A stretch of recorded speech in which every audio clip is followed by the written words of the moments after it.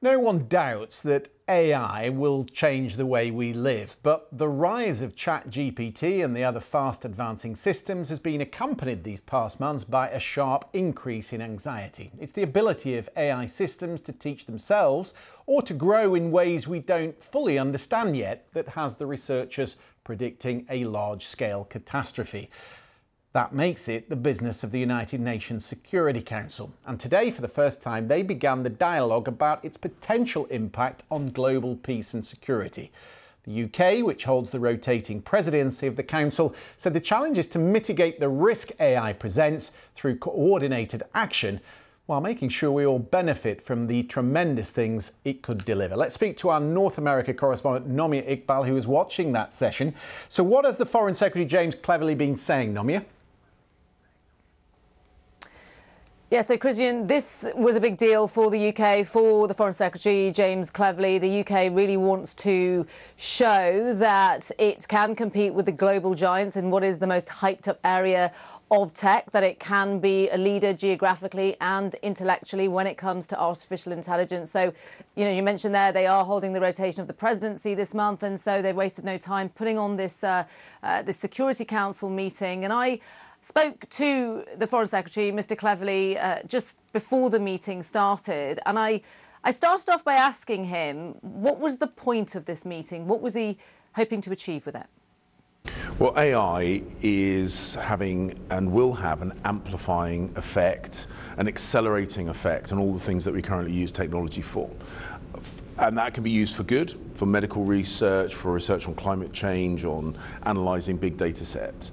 But there are also potential malign uses of AI. So what we are saying today at the UN Security Council is that we need to work internationally to understand the risks, to look to mitigate those risks, and also to put some structures and regulations in place.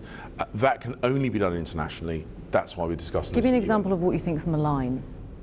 Well, the use of AI, for example, to develop weapons, and just as AI can be used to develop drugs that could perhaps solve some of the disease challenges of the world, it could potentially be used to create bioweapons.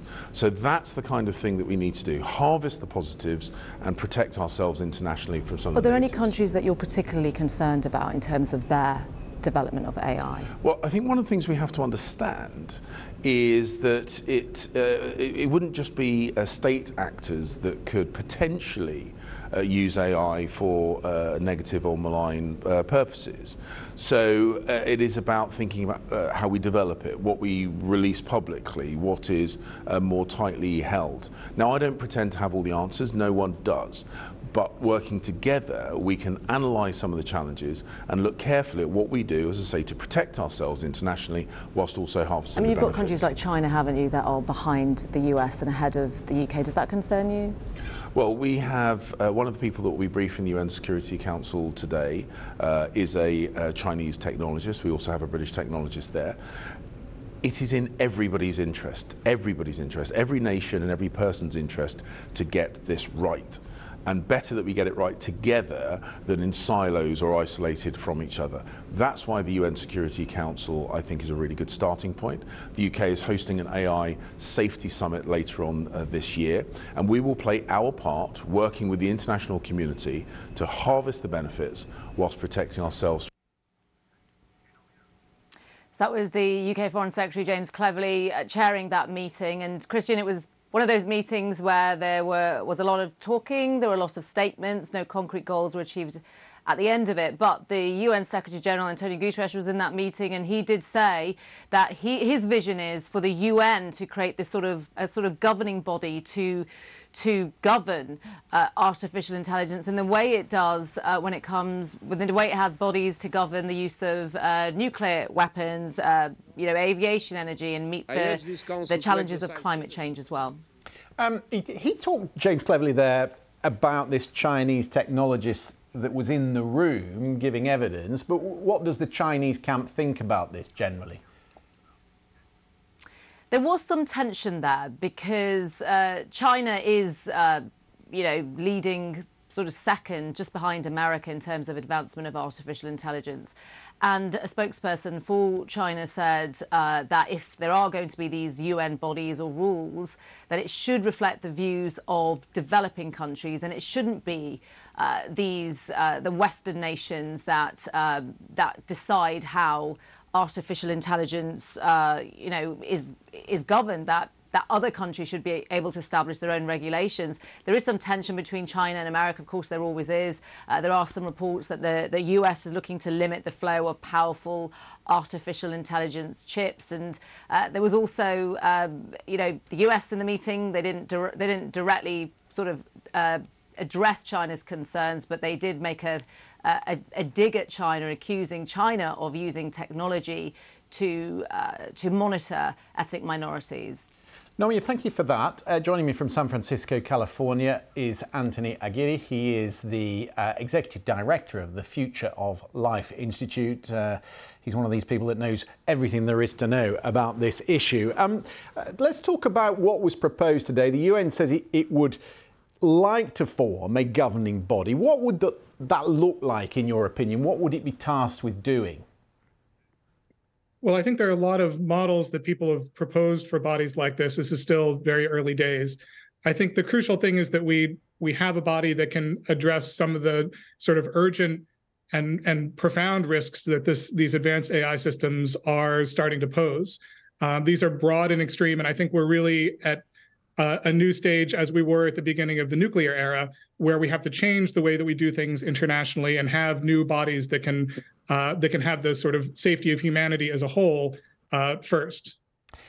I asked ChatGPT today what risks it presents to humanity, and it came up with a list, a fairly exhaustive list actually. Let me put them on screen for you. So it says there are cybersecurity vulnerabilities, there's the weaponization of AI, there's misinformation and disinformation, data privacy and mass surveillance, bias and discrimination, which would be the unfair targeting of specific populations, the unemployment it could create, which of course leads to social unrest, and finally, the AI arms race that Nomia talked about.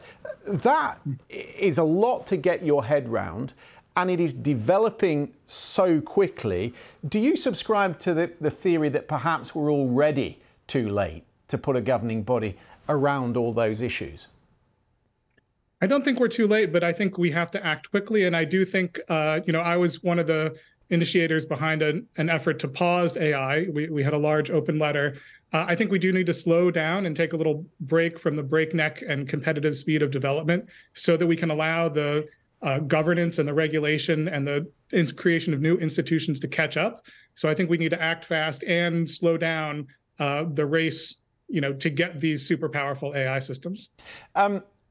Just reflect for me, if you would, on the view of some within the Chinese camp that if there is a governing body, it needs to reflect the wishes and the demands of developing nations. You're sitting there in San Francisco, and it is true that in the social media space, it's America that has commanded. It's America that has led the way, to the exclusion of other countries around the world sometimes. Well, I think there are lots of different arenas that AI is going to play in. It's going to be incorporated in many parts of our economy, and different countries are going to have different ways that they want to regulate and sort of govern how AI plays out in their countries and in their societies. I think there are issues that transcend individual sort of countries and governments, which are the ones that, threaten humanity as a whole. So this, in the same way that the US and the Soviet Union came together during the Cold War to make agreements about nuclear weapons, I think countries are going to have to come together at this very high level and make agreements about the most powerful AI systems and how we're going to keep them safe and under control. But at the moment, China is lagging behind America in the development of artificial intelligence. You can see a scenario, though, where they might catch up, and they might see this as the shortcut to not only an economic advantage, but also to China becoming the most powerful nation on the earth. If they were to go their own way and not subscribe to a rules-based system, would that undermine the rest of the club? Well, I think one of the reasons we need to get together and coordinate internationally is that the alternative is this sort of pernicious race that somehow by racing to these ever more powerful systems, delegating more to them, giving more capability and more decision making to systems where we don't really understand how they work, that we're somehow going to win. And I think this is just getting into a race like that is a race that people are not going to win. You know, the human race is not going to win. The AI is going to win that race at all of our expense. Just on security and defence, which was part of the discussion today, there are concerns that AI could be used to set false targets or to put satellites off targeting, and that we might in the future have to think of very different ways to how we approach defence. Is it incumbent then on NATO and the Western allies, and maybe we've learned some lessons during the war in Ukraine, to find their own solutions to some of these problems? Well, I think, you know, countries are going to have their own decisions in how to incorporate AI in various things, parts of what they do. One of the things we've been concerned about is incorporation of AI into command and control systems. There's a big push for this. And one of the things we really want to be careful not to do is over-delegate, and definitely not, you know, this seems sort of obvious, but definitely not incorporate AI into nuclear command and control systems.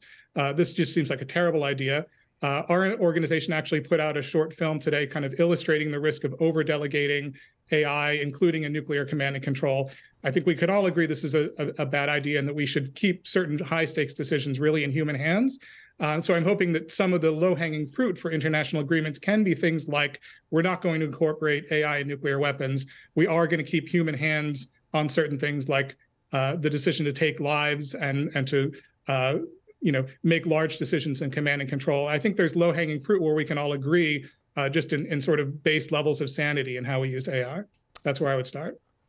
Anthony Aguirre, very interesting. Non-proliferation of AI within nuclear, a discussion, no doubt, for the future. Thank you very much indeed. Around the world and here in the UK, you're watching BBC News.